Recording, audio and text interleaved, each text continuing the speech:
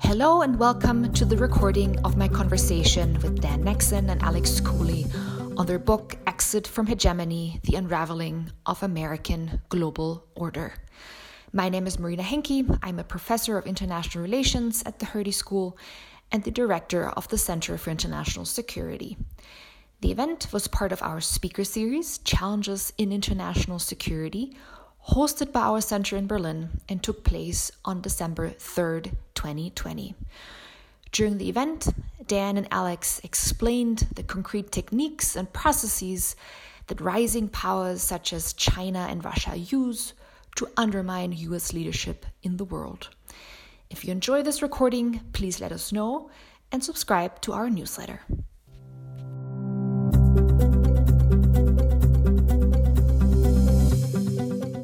Welcome to this third edition of our speaker series at the Hertie Center for International Security, Challenges in International Security. As many of you know by now, this speaker series is quite unique. It wants to stimulate strategic thinking among our Hertie students and the wider audience. As a result, all our invited speakers tackle big questions in the field of international affairs at the grand strategic level. How can Germany and Europe preserve peace and prosperity in the coming decades? What role can alliances and international institutions play in these plans? How should Germany and Europe think about and shape the relationships with the most critical states in world politics, such as the United States, China, and Russia? Since the end of the Cold War, we have arguably lived in a unipolar world, a world under US leadership, or what some would call US hegemony. So today we will discuss the processes that allowed the United States to establish this global hegemony and ask whether this state is sustainable, whether this will endure.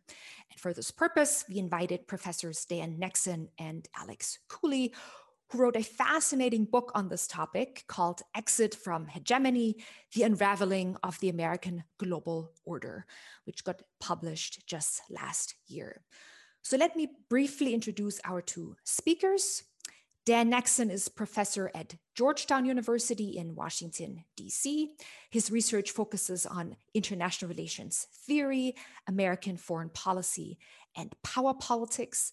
He's the author of many articles in top international relations journal, and the book, The Struggle for Power in Early Modern Europe: Religious Conflict, Dynastic Empires, and International Change, which he published in 2009 with Princeton University Press, and which has become a must-read for any student of international relations and world politics, and which was a huge inspiration for my own work and as well for my own book, Constructing Allied Cooperation.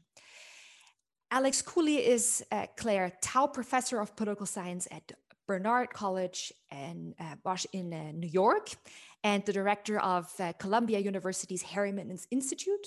He's an expert on Central Asia and the Caucasus, and his research examines how international organizations, multinational companies, NGOs, and states have influenced the development, governance, and sovereignty of countries in the region. And he has published many, many articles and books on this topic, among others, Dictators Without Borders, Power and Money in Central Asia. Dan and Alex, we are delighted to have you with us today. Dan and Alex, the floor is yours. All right. Well, thank you so much for having us. There's a bit of a mutual appreciation society going on here. Professor Henke's work actually influenced this book. So we're going to be giving our presentation basically in two parts. I'll be talking for hopefully half the time, and then Alex will take it over. Our talk is about our book, but it's about our book as applied to the question of what Biden can or can't do to restore or to safeguard or conserve U.S. leadership. We wrote the book came out in 2020, and note that the cover very much reflects that. We're pleased that this will soon, and here there's a little bit of fingers crossed going on, seem out of date. Maybe we'll get a new picture of Biden's back, right, for the paperback edition that's coming out. But nonetheless, this is sort of this is where we are. So the question is, can Biden stop the exit? What we're going to do is we're going to talk about our main argument, and then we're going to talk a little bit about conceptualizing international order and some basic mechanisms of what we call order contestation, that is the politics of struggle over the shape and contours of international order. Here, some of you will find this kind of like obvious. Some of you will find it hard going. The key thing here is that we're trying to sensitize you to the vocabulary we're going to be using when we start talking about the examples of the mechanisms of exit and its implications. So let's just sort of start with kind of where things are right now. There's a big debate that's been going on for years in the United States about grand strategy, and it's about to pick up in a big way as we get a new administration. There are a lot of ideas out there and plenty of people out there trying to argue what US grand strategy should be after Trump, and particularly what Biden grand strategy should be. There are the restorationists who think that we can kind of just go back to normal, and there are some of these still around. They don't tend to call themselves restorationists, but if you read their argument, that's really where they are. We have the retrenchers, sometimes made up, represented by places like the Quincy Institute, a kind of progressive realist alliance, who think that this is the hegemony is just bad, bad, bad, and the pursuit of it has distorted U.S. domestic politics and has been bad for the globe. You have the conservationists, people who think that we need to kind of that the United States should be focused on kind of maintaining what it's got and maybe pushing harder to protect that against encroachment by the Chinese or the Russians or other forces that want to disrupt the liberal order. We have the great power conflict people. I call them the GPCers. These are many of these people are conservatives. The Trump national security strategy in 2017 said that we're in an era of great power conflict, and that's become kind of a mantra. But everybody in DC uses this, and the position here is the United States needs to go into something like a Cold War 2.0 or a Cold War 2.5, and really kind of take the fight to anybody who would challenge U.S. supremacy. We have the reformers, and a lot of people in the Biden administration probably fall into this camp. They want to build it back better, as the slogan goes. And then we always have, of course, our realists hanging out, our offshore balancers who always think that we ought to adopt that position. And then you've got our position, which doesn't really fit on a bumper sticker. Our position, which is that we need to really kind of adjust to the understanding that U.S. global hegemony is gone. Reform where we can, but navigate a more competitive environment, but not necessarily an environment of sort of unbridled realpolitik that the GPCers think. So let me drill down a little bit into this argument. Our key claim in the book is that U.S. global hegemony is over, that the process is really quite far along, and that it's rooted in power transition dynamics, that is, the relative decline economically and militarily of the United States and the broader West, and the rise of Asia and China in particular. Our argument is that, and we still stand by it, we think it's true, is that Trump is an accelerant and a symptom of processes of exit, but he was not a cause, which is why Biden can't bring it back. I want to stress here that we are talking about global hegemony. That is the position the United States enjoyed in the 90s up through kind of the mid to late 2000s. The United States can still exercise leadership in a variety of domains, in a variety of regions, but it is no longer going to kind of have that. It cannot get back to where it was when it stood astride the world like a colossus, at least in people's mind. There are three ways that exit is happening. There are great power challengers, that's exit from above, as we call it. There are weaker states and demand side for exit. We call that exit from below. And then there are counter order movements, or often in the form of exit from within. These are groups that oppose and have oriented themselves against an opposition to liberal order, but are primarily interested in achieving that, not by engaging in power political competition across state lines, but by taking over governments and adjusting the policy of states within the core of the liberal order. A big part of our argument, which I just want to check here without going into a lot of detail, is that we claim that the unraveling of U.S. hegemony, exit from hegemony, does not require great power war. So if you hear a lot about the Thucydides trap, that's interesting. It's a thing, we can talk about it, but we don't think that it's actually necessary to to have a collapse of US leadership, to have this full transition into a different kind of order. And indeed, if we focus too much on the risk of war, we ignore a lot of really important processes that are altering international politics. Okay, so fundamental to our argument is this idea about order contestation. And to understand what we mean by order contestation, you need to understand the analytic we use to talk about international order. Now, our view is that international order is a big, complex topic, and there's no one way to describe it right, but we adopt a particular heuristic or analytic that we find useful for our purposes. We distinguish between what we call the architecture of international order. That's the rules, norms, and arrangements, the rule-based order, some people call it, norms about sovereignty, norms about human rights and political rights, norms about what kind of economic system states ought to have and ought to be governing international politics. And indeed, if you look at a lot of the debate about international order, that's really where things are focused. It's focused on the architecture.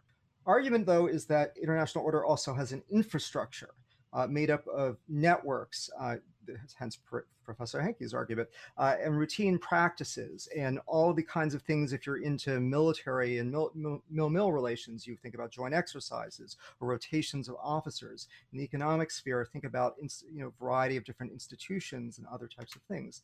And indeed, these are mutually implicating. And one of the ways they're actually mutually implicating is through international institutions. Because they're mutually implicating, there are interesting implications for contestation. One is that you sometimes have situations in which actors may be trying to change the architecture, but by changing the architecture, they affect the sort of infrastructure that undergirds and sustains international order. And in the current system, a lot of that is the US hegemonic order. But also you can have sort of attacks or even not deliberate efforts that modify that infrastructure, which then can cascade upwards to either deliberately or inadvertently into changes in the architecture. So you have to pay attention to contestation at both levels and recognize that states aren't necessarily out there to change everything. They may be changing one thing and having this kind of blowback effect. We overall use an ecology metaphor, which you'll hear sort of us invoke. You'll maybe talk about niches or channeling, but to mix their metaphors, we think that you can think about international politics as like an ecology of different kinds of species of states and positionalities. And we can talk a little bit more about that in the Q&A. Okay, so there are some basic logics of contestation that we're very interested in. The first, and this is all derivative of a whole bunch of work, and I won't cite everybody that we draw on, but the first is what's known as wedging, or sort of what you might think of as divide and rule and divide and conquer tactics. These are essentially, for example, what you'll hear about as second order inoculation strategies, encouraging counter-order movements abroad. We'll talk about this in more detail, but you think about Russia's support for the far right and the far left as a way of disrupting transatlantic cohesion and disrupting the EU and NATO. We can talk about wooing strategic partners, so trying to get states to flip alliances, stuff that was very common during the Cold War. All of these are examples of wedge strategies. And there's also what we call brokerage, which I'm actually going to explain through the illustration. So let's talk very briefly about wedging. So this is a really kind of, these are just like, this is not really Europe and the United States. It's just, it was the map I could pull off of Keynote that looked kind of okay. So you have, these are actors or states or regions or whatever, it doesn't really matter. And you can think about a relationship, an alliance, a close kind of set of interactions as generating a network tie, right? And what wedging is about it's about any of these activities that seek to disrupt that network tie, attacks on that tie. With the aim of breaking up that relationship. Hence, think about the example I gave earlier. There are multiple instruments you can use to try to break apart relationships, to try to divide and roll or wedge. You can use carrots. You can use sticks, threats of various sorts, and you can use a combination of the two. But you can use these in kind of any domains, any kind of good. Military security, economic, cultural can be used as part of the effort to rearrange, for example, opponents or rivals alignment relationships. The other thing that I've already alluded to is that these can operate at any scale, interstate, domestic, interpersonal, and that actually matters a lot for thinking about the contestation of order. Now, our argument, in part, is that power transitions exacerbate the conditions of wedging. They do so because they mean that states emerge, like with new resources or with better relative power who can actually go out and offer inducements or threats that could disrupt the infrastructure of the hegemonic order. You also, during power transitions, tend to see an increase in revisionist sentiment, which generates an interest in wedging apart existing ordering arrangements. And then finally, there are dynamics related to brokerage, which is what I'm going to get to next. So brokerage is different. If wedging is about disrupting ties, brokerage is about connecting states. It's about linking up previously unconnected social sites. And this can be a little confusing because brokerage is about the creation of a broker relationship or a subject position. And here the United States token serves as a broker. It is through the United States that information and relationships travel between the red and the green token. So it has normally in a brokerage relationship, when you can establish that, you can create asymmetric patterns of influence that involve being able to control the interaction among those two sites in some way. You can also and this is what happens in multilateral arrangements, for example, as opposed to in imperial styles of rule. You can also try to close the triad. You have an interest in linking up all the actors, and that is a very important way in which the United States engaged in order formation after 1945. But what happens during power transitions, which is sort of interesting to us, is that because you have new resources on the ground, new capacity for wedging, you get a change in the way that brokerage operates. And increasingly, weaker states can look out in the world and see that they have other potential patrons, other potential suppliers of development assistance or security guarantees. And that means that all of a sudden, weaker states who in a hegemonic order are dependent upon the dominant actor to get their for their patronage, for their goods, for the things they want out of international politics and international life, that all of a sudden they now are in a position where they can play off great powers against one another. And so they can do so for purposes of exit, for just leaving the relationship, which is how you get really big transformations. Oftentimes they just add patrons to diversify their portfolio, which reduces their dependence and the influence of any state, and it reduces, for example, during a power transition, the influence of the hegemon, its ability to enforce order. And then they can use the threat of exit as leverage, right? Well, this deal you're giving me, you want me to do all this stuff about human rights? I don't think so. And if you're going to push me on this, I'm going to go to the Chinese or the Russians because they're not going to do that. Right? And these are primary mechanisms under which you get erosion of order. And now Alex is going to talk about how that works in practice and hopefully illustrate why we're seeing big transformations in international order as a result of them. So Alex? Yeah, thanks so much, Dan. It's a pleasure to be here with you. So inoculation strategies are, if we were to go back to the graphic, are strategies that regimes use to seek to protect themselves from outside external influences, to actually, temper their political reach. And, this is arguably, the big motivator behind this wave of anti-NGO laws, the foreign agent law that you see depicted on the slide in Russia from 2012, the more recent version of which is the undesirable organizations law, where you just create these barriers to entry to NGOs to operate sort of domestically. You stigmatize them, you criminalize associations and so forth. And, this isn't just Russia, of course. We've seen these kind of anti-NGO types of legislation focusing on funding and activity, even technological use, right? Banning the use of Skype in places like Ethiopia in over 60 countries, right? By sort of a couple of counts. And so when you think about this contrast in the 1990s, when we think about the original activists beyond borders, this idea that NGOs, transnational actors, spreading liberal universal values, they were quite nimble, they were clever, they got into the seams of sort of states. What we've actually seen is a very effective state backlash, countering their particular involvement. But now let's talk about some of the mechanisms specifically in the book and some of the brokering and the wedging strategy. So let's talk about great order contestation. There's been a lot written about the rise of China and Russia and sometimes distinctions between the two. In the US kind of think tank world, you see Russia tended to be more dismissed as a declining power. The real action is in China. We argue this isn't actually a very helpful way to think about it. Instead, we should think about what the kinds of orders are being produced and on what level. And in fact, what you see and what we lay out from both China and Russia are multiple dimensions in the formal and informal sense, right?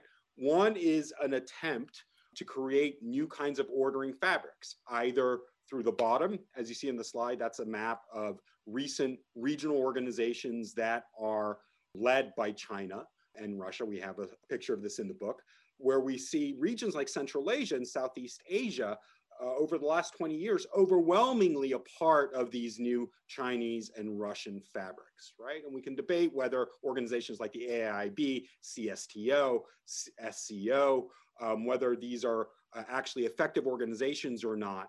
But again, in the ecological metaphor, they are contributing to the density of international fabric. These bodies embody a different set of rules and norms. For example, the SCO is specifically anti-universalizing in its sort of DNA. And then you have these bilateral initiatives that affect international order. The most famous is the Belt and Road on the Chinese side, right? That is not just about infrastructure, as you well know, has many ordering effects, whether it's locking in certain regulatory standards, indebting countries and playing that out, offering an alternative development finance, whether it's issue linkage to UN votes on policy positions that the Chinese government wants, and so forth.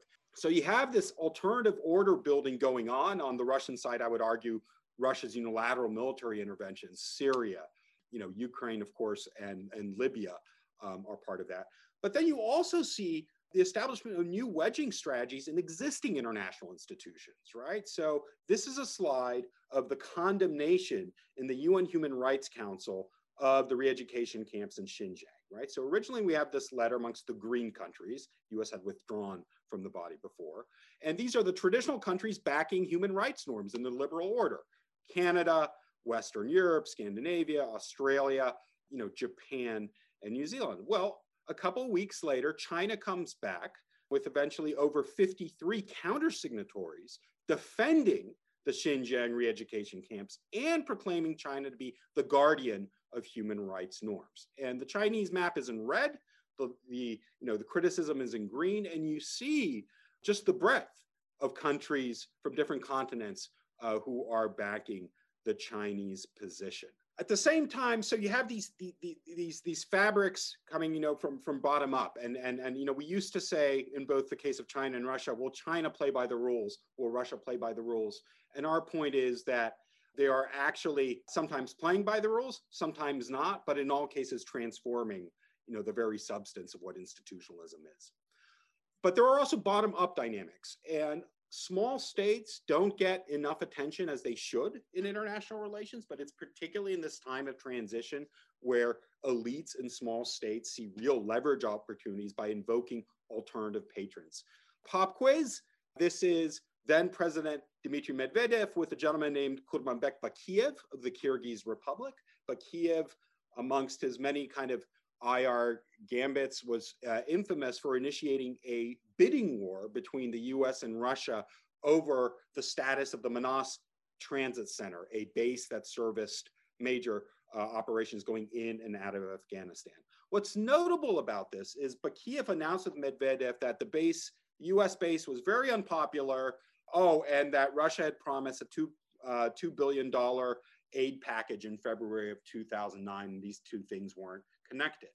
As it turns out, Bakiev took the first tranche of money from Russia. He turned around, he negotiated with the Americans, he secured a much higher rent, he renamed the facility. So he double-crossed the Russians and actually bid up.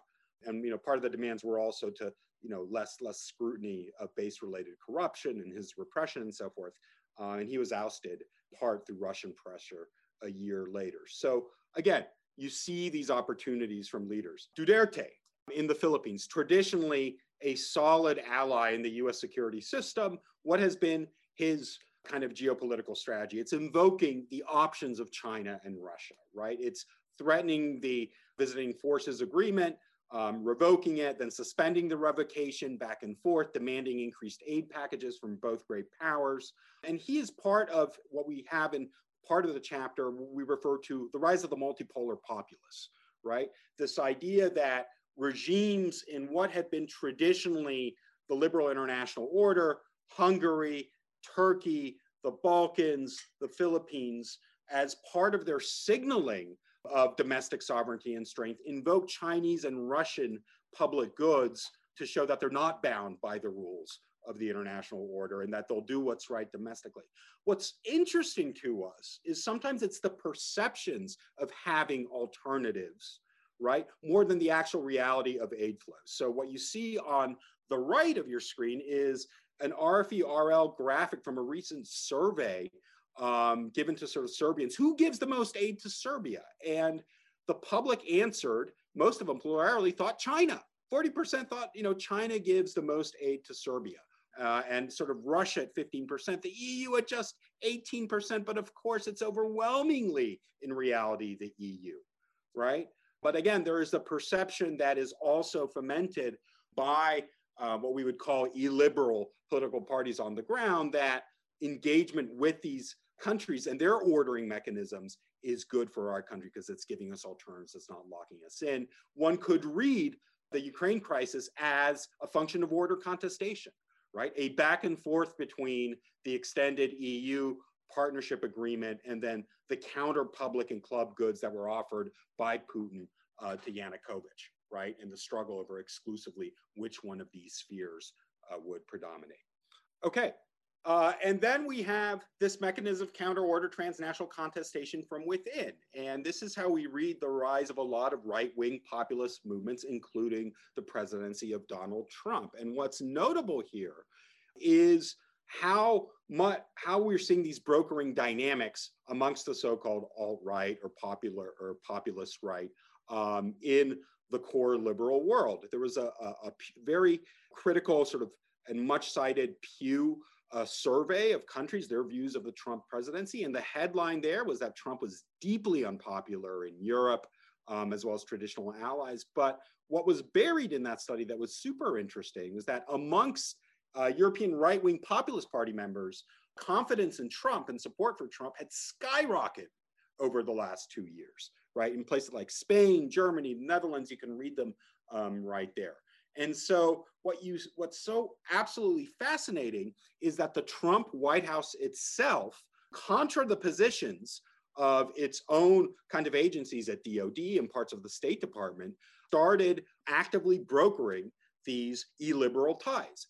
Ambassadorial appointments were a very good example of this. Grenell, of course, in Germany. This is Hoekstra in the Netherlands. And what was so disturbing to many European countries was that they were actively supporting, far-right parties, that they were not being neutral, that they were weighing in on domestic political issues. And of course, we've talked about the outreach of Russia to places like La Liga, both parties on the left and on the right that, again, oppose the standard transatlantic institutions. And then we've actually seen some actually very sophisticated brokering. Pop quiz, this is Prime Minister Viktor Orban delivering the keynote speech at the World Congress of Families summit in Budapest in 2017. What is the World Congress of Families? This initially started as an organization run by two Christian right groups in the 1990s, became networked in the 2000s internationally, mostly through associations with a bunch of Eurasian oligarchs that actually started funding annual summits and plenaries. One of them was actually, the last one was in Verona, where Salvini offered the keynote. And basically, this is a kind of anti-liberal type of forum where traditional values are promoted, an anti-abortion agenda, an anti-LGBT type of agenda too, right? So you have a contestation of transnationalism and transnational orders. And in fact, what we've seen historically is that revisionist state often originate from these subnational and transnational political movements, movements that take over the apparatus of the state and actively network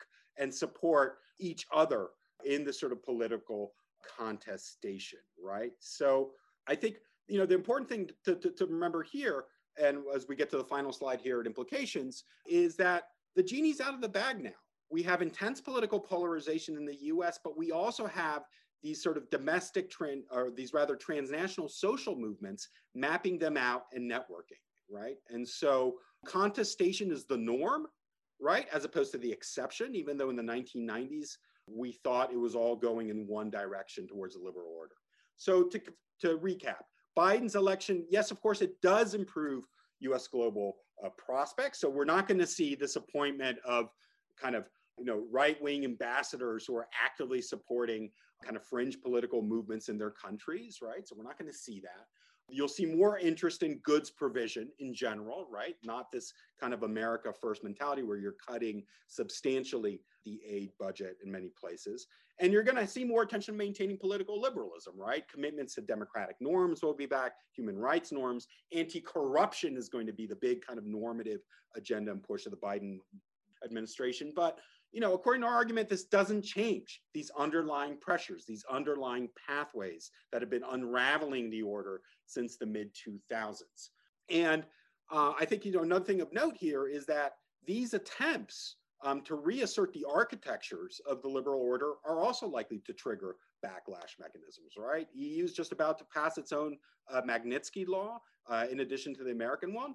Well, targeted individual sanctions are great for anti-corruption crusaders, right? But, weak state and small state leaders absolutely detest them, right? And they hate them. And so, there's a set that, what we set in motion now will also bring a backlash effect that can be exploited in a geopolitical term. A couple of just final observation. One is this kind of selective ordering is going to involve the US, like the Trump administration did, taking sides.